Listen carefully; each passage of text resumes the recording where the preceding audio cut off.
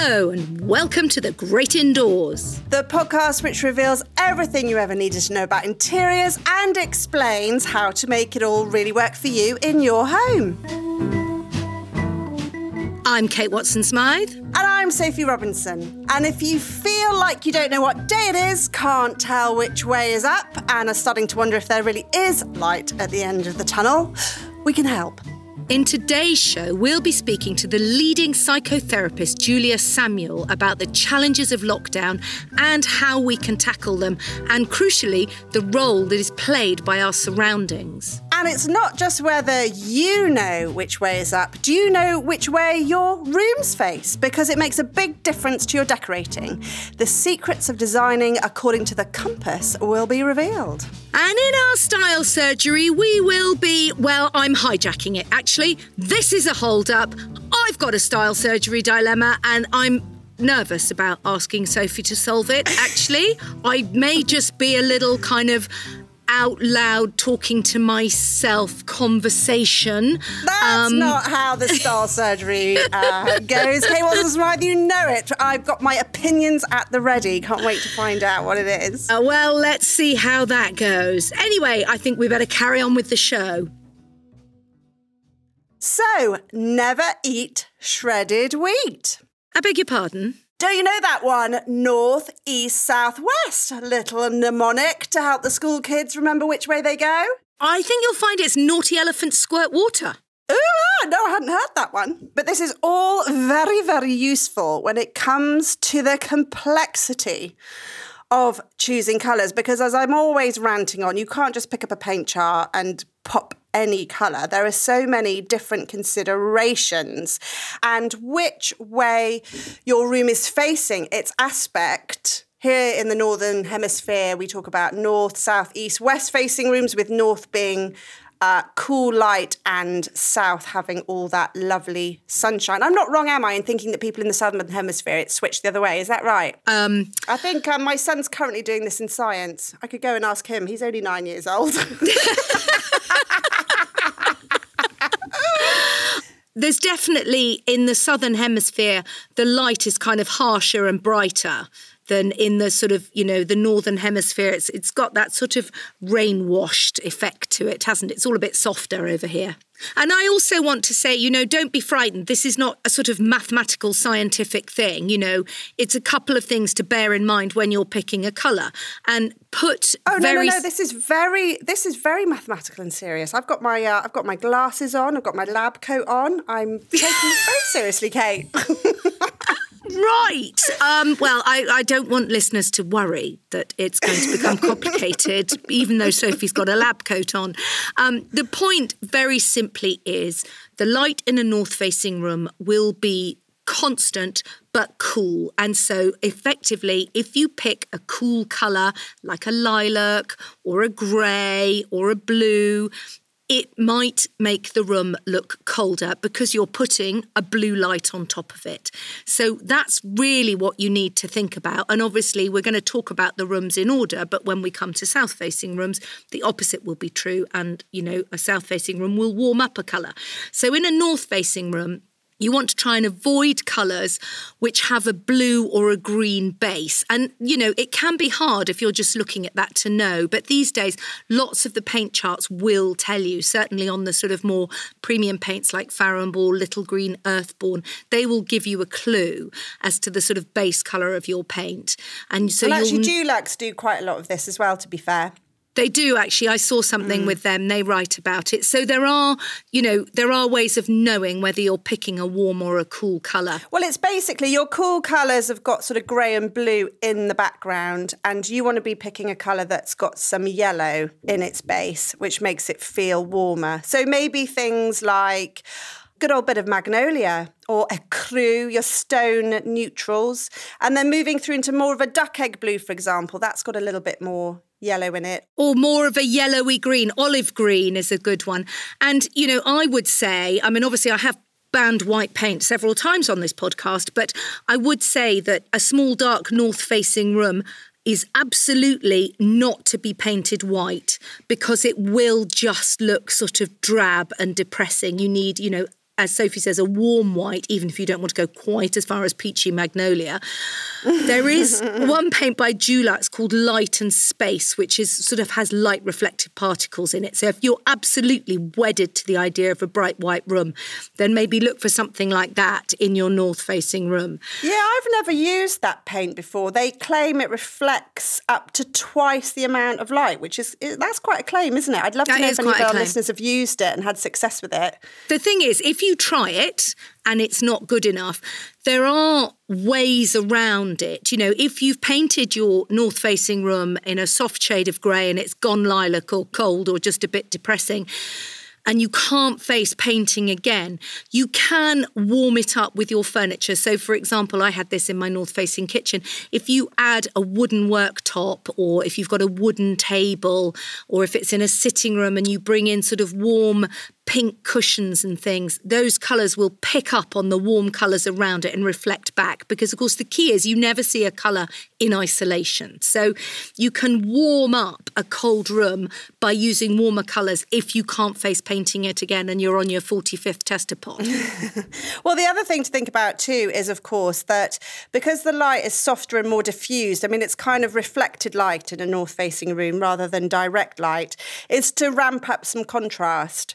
Because otherwise a room can just look really sort of beige and bland. And I know a lot of people are really drawn to the very pale, light reflective colours in north-facing rooms in an attempt to make them feel lighter and brighter. But there's another way to tackle it, and it's to embrace the darkness, which is what I've done in my kitchen. My kitchen's north-facing too, and it looks over the cars parked outside as well, so even the view isn't that exciting. We don't have any light reflected back into the space, so I've just embraced the fact that it's a dark room. Interestingly, when we bought the house, it was painted like a really pale primrose yellow. Oh, God, it was just horrendous. Yeah, it just didn't work. It was like an attempt to make the room look sunny, and it just didn't pull it off. So I've gone for a really dark green in there, and the intense colour kind of helps create a bit of depth. And then a really high contrast, busy, perky wallpaper to kind of bring the whole thing to light. And then your point as well about punctuating it with accents. It's got the bright pink cushions that I've pulled out in the seating area. And then I've contrasted the cool green with like a terracotta floor and a warm reddy wood Iroko worktop. And again, that warm terracotta sort of contrasts with the dark green. And it just means that the whole room comes alive, and the patterns bring in the interest and the contrast where the sunlight isn't doing that job. Well, I've had similar. My kitchen is also north-facing, and it's almost quite a sort of tunnel because we've got an extension on the back. And obviously it's a terraced house, so there's no windows at the side, so the only natural light is coming from the back and a bit of a skylight. And when we moved in, we painted it in a sort of off-white, which wasn't cold, but we had a stainless steel worktop, and it was quite a sort of clinical space. And then we painted it in a Farrow and Ball colour called Cornforth White, which I thought was going to be a really pretty sort of pinky dove grey. And actually it was exactly everything we've talked about. It was just kind of meh and a bit miserable. Yeah. That's when I started putting wooden boards up on the worktop and adding more colours to the open shelves, to try and counteract it because I couldn't face painting it again. But it just sort of didn't work. And now the walls are mostly a very, very pale pink, and the cupboards are chocolate brown, and it's much, much warmer, and you sort of don't feel like it's a cold north-facing room anymore. Yeah, no, it's really interesting. It's interesting about that Cornforth White because it is a really pretty colour, and it's lovely in south-facing rooms. I've used it in south-facing rooms. There's another colour, actually, and I always sort of think about this as the example of two colours that change. So two sort of people I know live near me, and one painted her house pretty much all over in elephant's breath. And I remember going round and saying, this is the most beautiful colour. It's a Farrow and Ball elephant's breath. I mean, clues in the name. It is a sort of soft grey. And it looked really pretty in her house. And then I went to another friend's house and she just redecorated. And I said, this is a pretty colour. What is it? It's a sort of creamy beige colour. And she said, it's Elephant's Breath by Farrow and Ball. And where she'd put it was in a south-facing room. So in a north-facing room, it became a very nice, warm grey. In a south-facing room with that sort of yellower light on it, it basically turned into beige. So you can get the most enormous difference between the orientation of the rooms. Yeah, which is why you absolutely must buy a tester pot and don't put a tiny little square on the wall. Get the whole pot of paint out, do a massive swatch. I always use lining paper or a big piece of board, so you've got a nice sort of, metre square swatch of colour, and then move it around the room, because also the colour will look different in different walls. It will look different on the wall opposite the window as it will too in the alcove behind the chimney breast.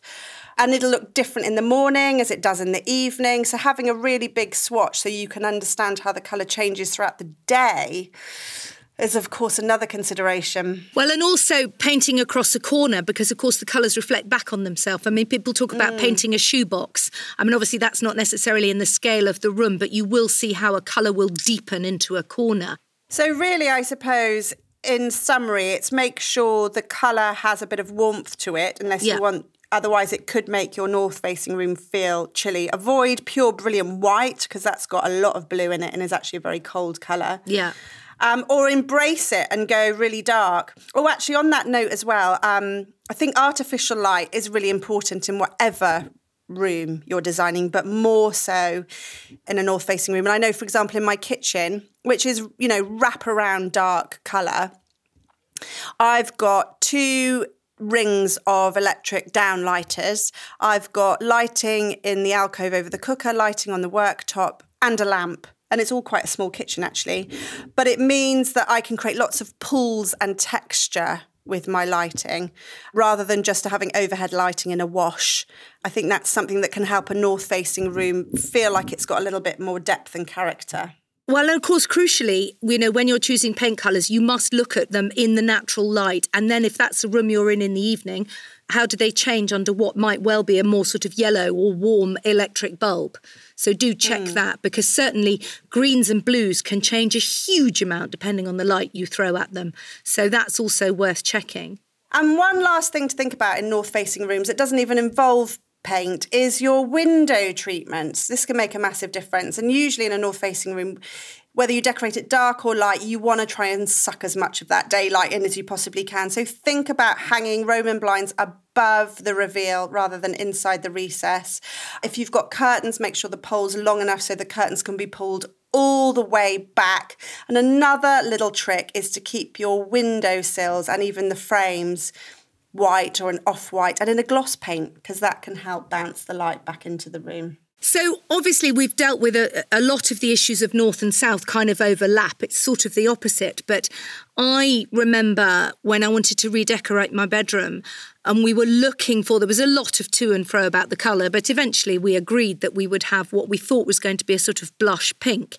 And this is in your south-facing bedroom, This is in my south-facing bedroom. We must have had 20 samples on the wall. And, I wouldn't normally do that many. I would have given up before, but I didn't know what other colour to paint it. So we kept on going. This will be the one, this will be the one. And the sun streams into that bedroom. If it's out, it's in there all day. And all these colours were turning into peach and coral. And it was like a sort of 1980s peachy palace. And I just couldn't bear it. So we gave up and we left it with paint samples all over the wall for about a year. And then I discovered this colour by Mylands called Threadneedle. And I remember reading the description and it said, this is a sort of cool pink with violet undertones. And I was like, I hate violet. I don't know about that. Put it on the wall in my south-facing room, and that was the one, because it needed the sort of cool tone of the paint to react against this sort of really hot golden light, and that became the perfect shade of pink. Ah, fascinating. I was shocked by how much of a difference it made, and I'd been through all the sort of setting plasters and calamines and, all those other colours. And they were just too peachy. They were too peachy, they were too brown, they were just a bit sickly. And actually this very cool pink, which I would have discounted because I thought, it's blue, I don't want a bluey type of pink, turned out to be perfect. So sometimes when you're choosing a colour, if you've got a room that is, very strongly north or very strongly south, decide on the sort of base colour you want, be it blue or be it green or be it pink, and then look towards the opposite end of the spectrum to kind of counterbalance what the natural light might do to it. So as I say, I looked for a sort of violet-y pink for my south-facing room, and in my north-facing room, I would pick a warmer pink with sort of stronger, browner undertones. And have you done that in your office then? Because your office is north-facing. What pink have you got in there? Oh, well, it's from the new Little Green Stone collection. It's called Ferdinand, and actually it's a very sort of warm cream. But because I've painted the panelling, well, it's because I've painted the panelling in their colour called Arras, which is a sort of earthy burgundy red. I think there's a reflection up, which turns it into a soft pink. It's a north-facing room, and it is now, these are very warm colours. And actually, when it was my 17-year-old's bedroom, he insisted on having it in this blue shade, which is a lovely shade of blue. It's one of the skies from Little Green. And then he wanted a grey carpet. And he always complained about being cold. It's really interesting, because I'm sure it was the decor that made it cold. And now suddenly I've got this kind of earthy red and cream ceiling, and you know, nothing's happened apart from the paint colours changed. You know, it's not been any more sealed or, you know. You've not put extra heating in there. It just feels warmer because of the colour. Yeah. So there's that psychological element as well. God, how fascinating. I think south-facing rooms are one of the only rooms where you can, you know, white can really work, I think, and those quite minimal room schemes. That's not myself, obviously, but some people. I mean, I think of, you know, those sort of like that real Californian cool, that very white on white and cream on cream minimalist look that I think is really tricky to replicate over here because we don't have all that sunshine, but it looks amazing in that Californian sun, you know, because you've got the light to cast the shadows to add the interest. So it is a lot easier to design a south-facing room. You can sort of do what you want though, can't you? Because, you know, a south-facing room will have plenty of natural light. So you can take it dark if you want. You know, my sitting room is south-facing. It's got chocolate brown walls. You know, it's still a really light room, even, well, not in the depths of winter, let's be honest, nothing's light. But, you know, I don't need to put the lights on there in the daytime.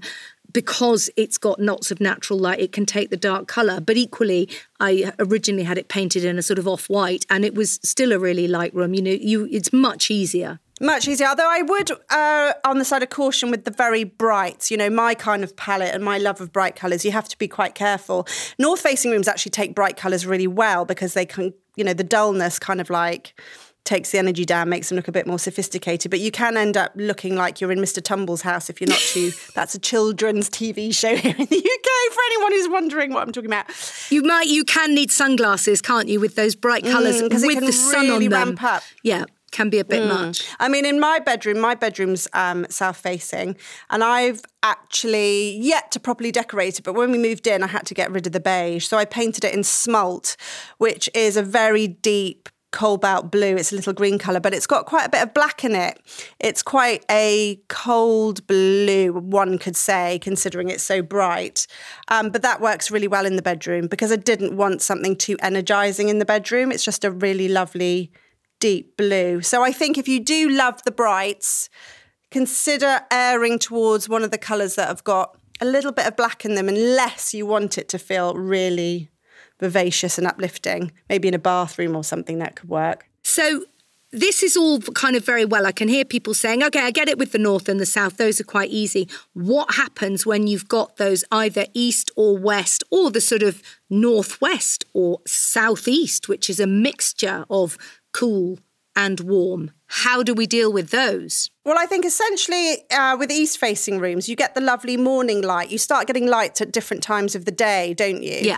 So I've got my office is east-facing and it's perfect for that. It's a really lovely room to be in the morning. And I can never, ever, ever forget Trinny Woodall, who we interviewed in one of our earliest podcasts, the beauty expert, saying that east light is the most flattering for applying your makeup and indeed doing any Zoom meetings. And I won't deny that I know this now. And whenever I'm doing my videos or taking pictures, I always make sure I'm in my east-facing office. And everyone's like, oh, your skin is so Yeah, always. Always in my office. That's so interesting, because I live in a terraced house. I've only got windows north and south.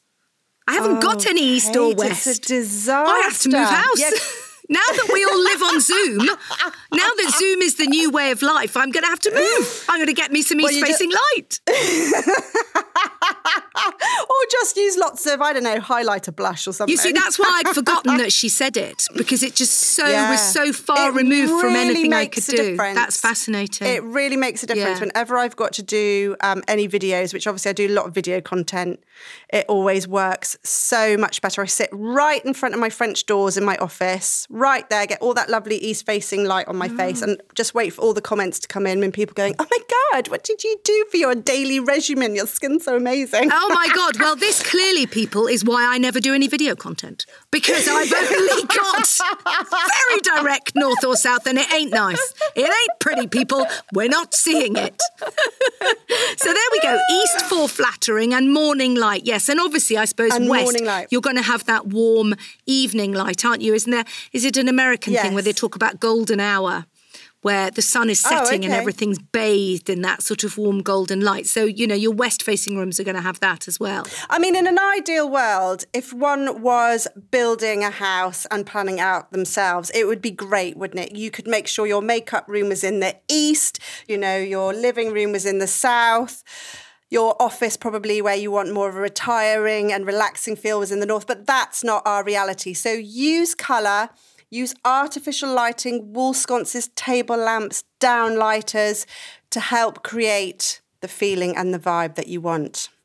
Do you know, I did have a story. We once worked on a magazine and a reader wrote in because we'd published a picture of a purple kitchen. It was like aubergine. And, as per usual, always credited the supplier of the paint. I think it was a Dulux colour. Anyway, she'd just gone out and bought the paint, spent the whole weekend painting her kitchen.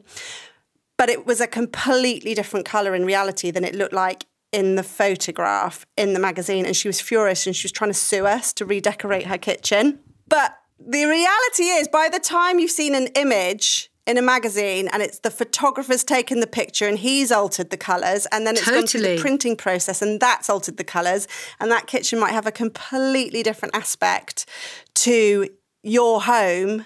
So, I don't think we did pay her damages, but let's all learn from her lesson, shall we? And not just randomly copy a colour that we've seen in a magazine or on Instagram. Always test it yourself. Welcome to another round of Drawing Board or Miro Board. Today we discuss technical diagramming with systems architect Maya. Let's go. First question. You've spent 10 hours slogging over a sequence diagram that should have taken 5. Drawing board or Miro board? Drawing board. And if I'm being honest, Miro would probably cut that time down by half. With its AI tools and ready-to-go templates. Next, your diagrams become so bulky, it's more complex than the solar system. But all it takes is a few clicks and... It's Miro. I've used those technical shape packs way too many times, and stuff is just digestible on its infinite online canvas. Now, the final question. Everyone's brought in, but you have to make all these tasks all the way over in Jira. But wait, it's done. Is it... Miro. Easy with its two-way Jira sync. Easy to plot dependencies. Everyone always knows what's up. And she's done it. Join over 60 million people creating technical diagrams without workflow glitches. Get your first 3 boards for free at Miro.com. That's Miro.com. Julia Samuel is a prominent psychotherapist who has worked in the NHS and private practice for 30 years. She has done pioneering work specifically around grief and bereavement and how we deal with change, and has written 2 best-selling books, most recently, This Too Shall Pass, Stories of Change, Crisis and Hopeful Beginnings. Actually, even reading that title makes me feel better. This Too Shall Pass was published with quite uncanny timing in March last year, and it has led to Julia becoming almost the unofficial therapist of the pandemic. So, Julia, in your capacity as coronavirus counsellor, how's the mental health of the nation now as we sit in our 3rd lockdown?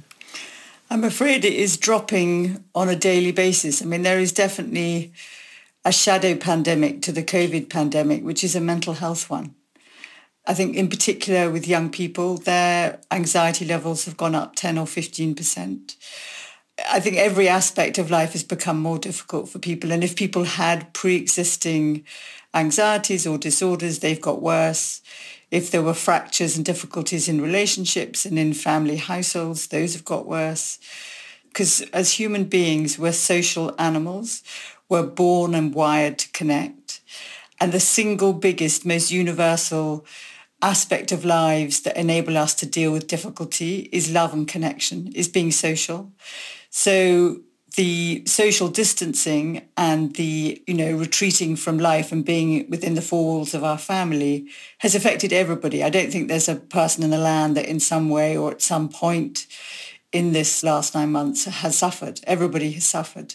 We're all hit by it, aren't we? And this notion that we're sort of work and school and life is all happening in the same four walls. I think what's difficult is boundaries. We need to engage, switch on, connect, do something, and then step back, move and step into something else. And a lot of people are working, eating, fighting, having laughter, dancing in the kitchen. They've got one place in the house, but they're all competing for space and for Wi-Fi, data. And of course, there are different people from different aspects of life who are finding it much worse than others. People who are losing their jobs, losing where they're living, relationships ending. And then people say, well, I'm so lucky. I feel guilty that I'm complaining. And actually, I think that's unhelpful because I think we need to do two things. I think we need to voice and own what we feel, that our emotions are information transmitters. They're there to give us information that we have to pay attention to. So we have to kind of look at the dark and name it and allow it and find a way of kind of expressing it. And then take a breath and turn our attention to the light of things that we're grateful for, things that we can look forward to, of things that do give us pleasure, that we can choose to do, that strengthen us, that give us joy. And so we have some agency even within the framework of the pandemic of how low our mood goes. And that, everything that you put into your system, everything you watch, listen to, eat, move, don't move, who you speak to, all of that affects your mood. So if you do that mindfully in a way that builds resilience, you will surf the waves of it much better. But as I say in the book, you can't fight this. A lot of people want to have control. And I think if there's any a time that we've learned that fundamentally we have no control over things that matter to us most, is now. And that we need to kind of have that paradoxical relationship with change, is that the more you accept the aspects of life that you cannot change, the more likely it is that change will occur. But when you try and block it and resist it and fight it, and you can do that with a kind of ruminating self-speak in your head, then you really make your situation worse. That's so true. I think we've all been sort of fighting it out loud, but also in our heads. And yet there is a sort of, maybe it's like the stages of grief. We've got to get to acceptance. This is where we are. And as you say, search for what we've called elsewhere in the podcast, the sort of small wins. This I can control. This makes me happy. Talking of the sort of small wins within the house, this is a podcast about interiors. And we find that, design can be a very important part in establishing boundaries between yourself and the rest of the family. I've sort of only half joked about how I think this pandemic will be the end of open plan living because, we've suddenly realised that we need walls and they're very important. I mean, do you feel that our homes can obviously support us, but can they work against us as well? I mean, there's quite a lot of psychological research about what we can see and our surroundings. So that, for instance, when hospitals put in brighter colour pictures and improve the quality of the decoration in a hospital, people get better quicker. So your surroundings has a big impact on your mood. But also in a family system, you need boundaries. So you need time where you can connect and communicate and be close. And you need time out where you can be on your own and talk to your friends or just read a book or do the other things that you want to do on your own. So space makes a big difference. And that makes a big difference to your psychological space. So if you're living in a small area and there aren't the walls, you need to create rituals and habits that mark boundaries in your day. So, I mean, I was speaking to someone the other day and what he does is he's got a small flat that he shares with his wife and his baby. And he puts on his coat, he goes out the door, he walks around the block, He comes back up, he takes his coat off, he goes into the corner of the room and he works. And then at the end of the day, he puts his coat on, comes around and then comes back up. And it sounds kind of mad, but our bodies hold the score. So when he puts his coat on to go out, it presses the button going to work. And then in the reverse, in the evening, going home button turns on. And that is a very nice, simple boundary that doesn't take a lot of effort. You don't have to have a lot of willpower. It's an action and a bodily movement that mark the beginning and the end of a work day. And I think when there's this bleeding between work and home, both really suffer. We have to stop and restore and step back in order to start again. That's so interesting. That reminds me first of a sketch that came out at the beginning of the last lockdown where an Italian couple were having this blazing row where he said he was going to go out for a coffee and she said, "You can't, you're not allowed." And he stormed out of the house saying, "I can do what I like." And then you saw him walk round to the kitchen window, which was open, and order a coffee through the window. But it was that sort of notion that he was just escaping and going somewhere else. And what would you say in terms of practical tips you could give listeners that they can do in their homes? Is there anything they can do with the way the furniture looks or is arranged to help with this situation, which shows no sign of ending at the moment? I think the first thing is, as a family, to have your own kind of COBRA meeting and talk about your strengths and weaknesses together, what drives each other mad, and what space do you need as a family? You know, if you have a 17-year-old who wants to do yoga, who wants to talk to their friends, doesn't want to eat your food, how can you include him to be part of the menus, maybe do the food order with you, maybe cook supper a couple of nights a week, so that you collaborate together? And if this becomes a shared problem with your flatmates or with your family members, then everybody feels they have a voice and a part to play. They're not being done to. So if you're in a small space where your teenager needs his own space, even if it's a yoga mat, have that as his space and nobody can go there. And agree how you're going to use the time together. Agree times that are likely to be tense times where you're all fighting for bandwidth, or how you can negotiate that with each other. But each individual needs to have a structure for their day that's a flexible one, not like a police state, but is like you have to go outside every day, whatever the weather, even if it's only 10 or 15 minutes. You have to do something that gives you a feeling of kind of purpose, like you've done something, whether it's your chores, whatever it is. I think we all need to have achieved something so that we can say that's our mini win for the day. And we each need something that inspires us, like listening to music, or something that sort of feeds our soul, even again, if it's very short. And we need connection. So whether it's within the family or making a time for a friend. And what we know from all the research is that willpower doesn't make this happen. It's emotion. So keep those tasks small, because then what builds habits is both hobby horsing them onto a pre-existing one, like connecting it with, after you clean your teeth, you go for a quick bit of fresh air and then come back and then have your breakfast. So then you don't kind of question it. But also when you do it, you feel good about it. And feeling good about it has a much stronger ability to embed it in you than willpower, which is quite brittle. I mean, I've heard a lot in lockdown, and it's certainly been true of me, what things look like. So I've had a lot of furniture repaired. I've recovered armchairs. I've painted rooms myself. I bought some new lampshades. I made some cushions. So small things can give you pleasure, that can be a kind of pop of colour where you were fed up of looking at something. Buying flowers, I think, has an amazing source of delight. You know, just having them on the kitchen table in a jar can be such a simple pleasure that really helps. Lighting candles, I think, really helps.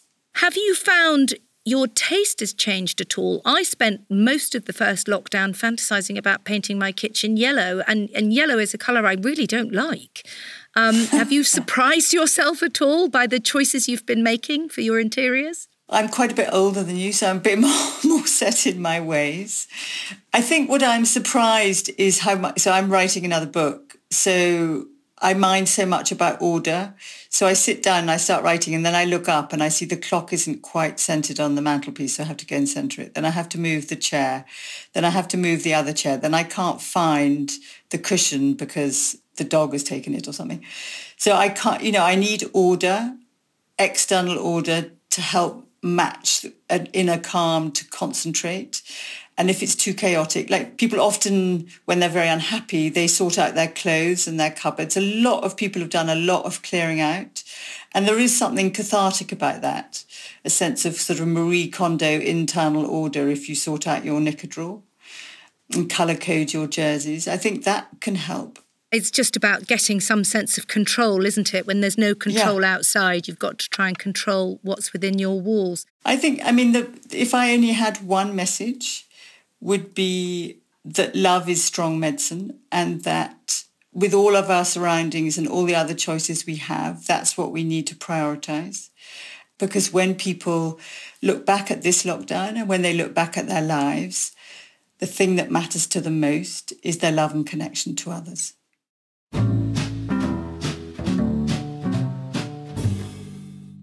Thank you so much to Julia Samuel, whose book, This Too Shall Pass, is out now. We'd love to know what you made of that interview and what is keeping you going, interiors or otherwise. Do come and find us on Instagram, where I'm Sophie Robinson Interiors and she's Mad About the House. And of course, check out the fabulous Facebook group, The Great Indoors Podcast. And now it's time for our style surgery. I say our style surgery. This week, I'm hijacking it. It's my style surgery. So, as we may have mentioned once or twice, I have swapped rooms with my 17-year-old son. Basically, he had this very tiny north-facing room at the back of the house. It's about 8 foot by 6 foot. And I had obviously my slightly bigger office with the gold ceiling, pictures on the show notes for those who didn't know about it. And we promised him about a year ago that we would swap rooms so he could have all this space to study for his A-levels, which of course now have been cancelled. But he held me to that. So I've just finished the decorating. And if you were listening at the top, I've painted it in a kind of deep burgundy panelling and this soft cream ceiling. And I've got no window dressing. And I'm suddenly feeling the need. I've spent too much time with Sophie. I fancy a curtain. And I've got no curtains in my house. And I don't really know how to start. I'm thinking 1 curtain because 2 is too many for such a small room.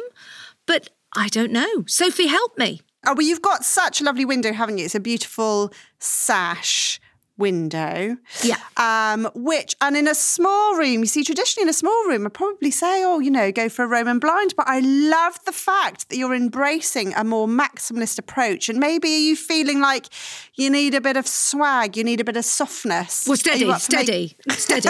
I mean, there'll be no pelmets. I was thinking, no, I may have gone off the whole idea now. I was thinking, because it's a small room, that there would be perhaps 1 curtain, floor length, which would just be pulled back to one side most of the time. Is that weird? Can I have a single curtain? Are you going to puddle on the floor or... to puddle. There's probably not enough room on the floor to puddle. If I puddle, the cat will probably sleep on it.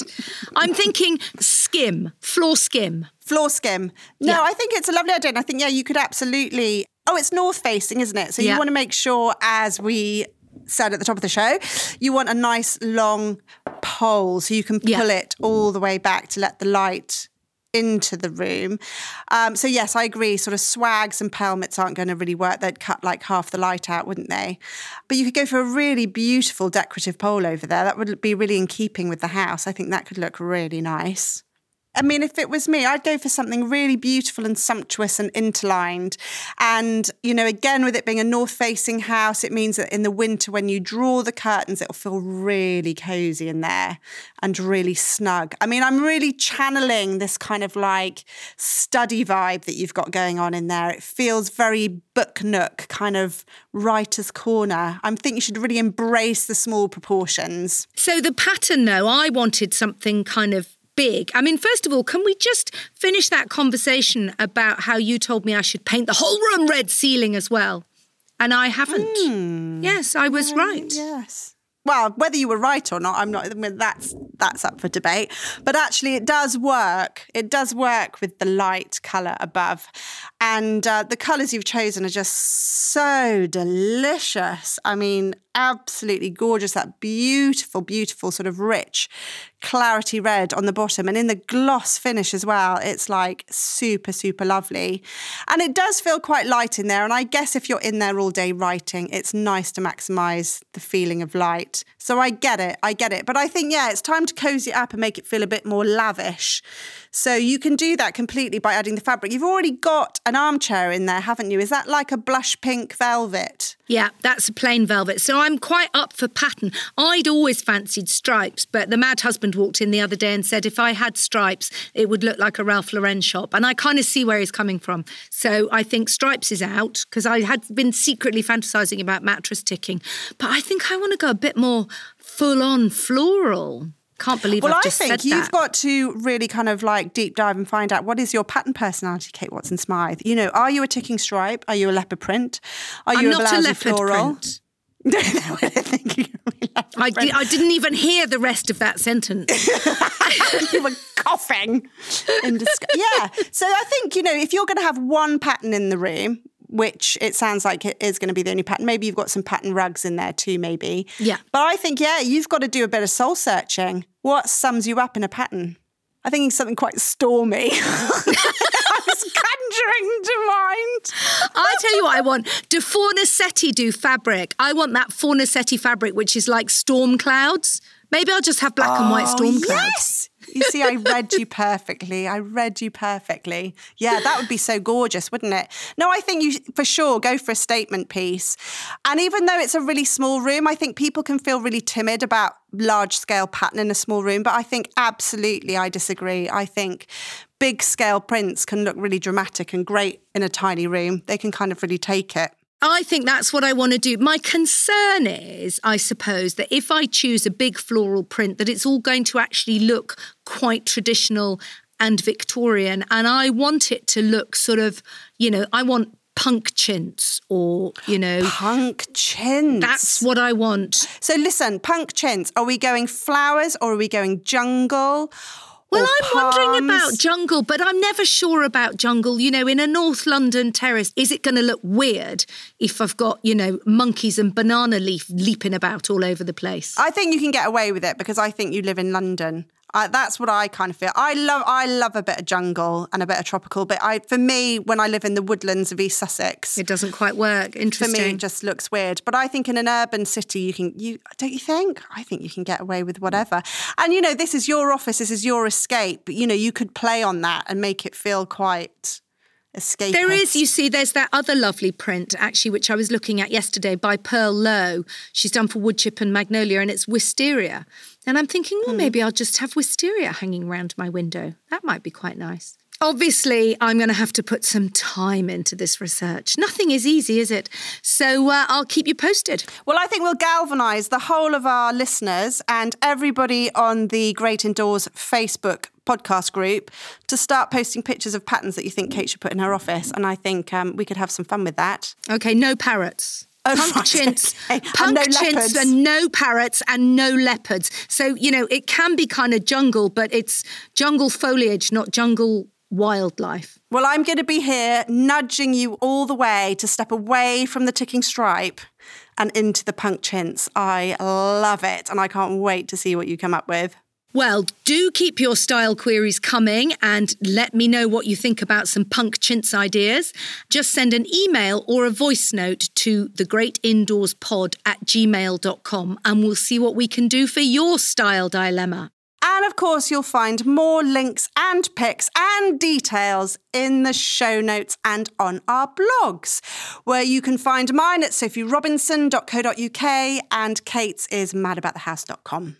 And a special thanks this week to Sam, who went onto the Apple Podcasts app to say, first review I've ever written, and I've listened to many a podcast.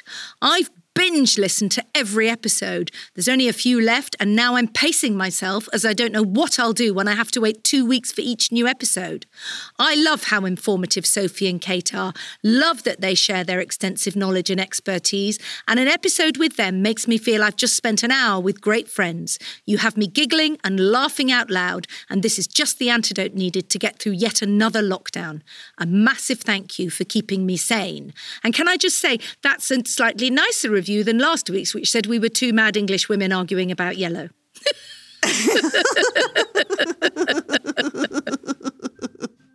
Yes, a massive thank you, Sam. Doing the show is certainly one of the things that keeps us sane, and I can't tell you how much it means to hear that it's keeping all your spirits up too. Thanks to all of you who listen and keep our spirits up as well, and of course to our producer Kate Taylor of Feast Collective.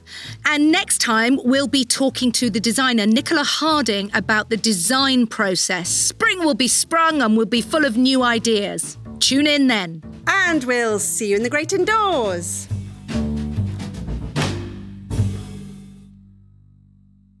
Don't you know that one? Here we go. Every time a winner. Okay, here we go. Don't you know that one? North, east, south, west, little none.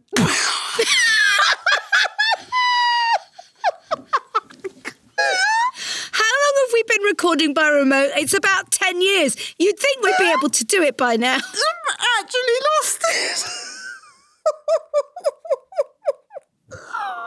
I can't believe I'm in charge of schooling my child and I can't even read the script. Oh my God.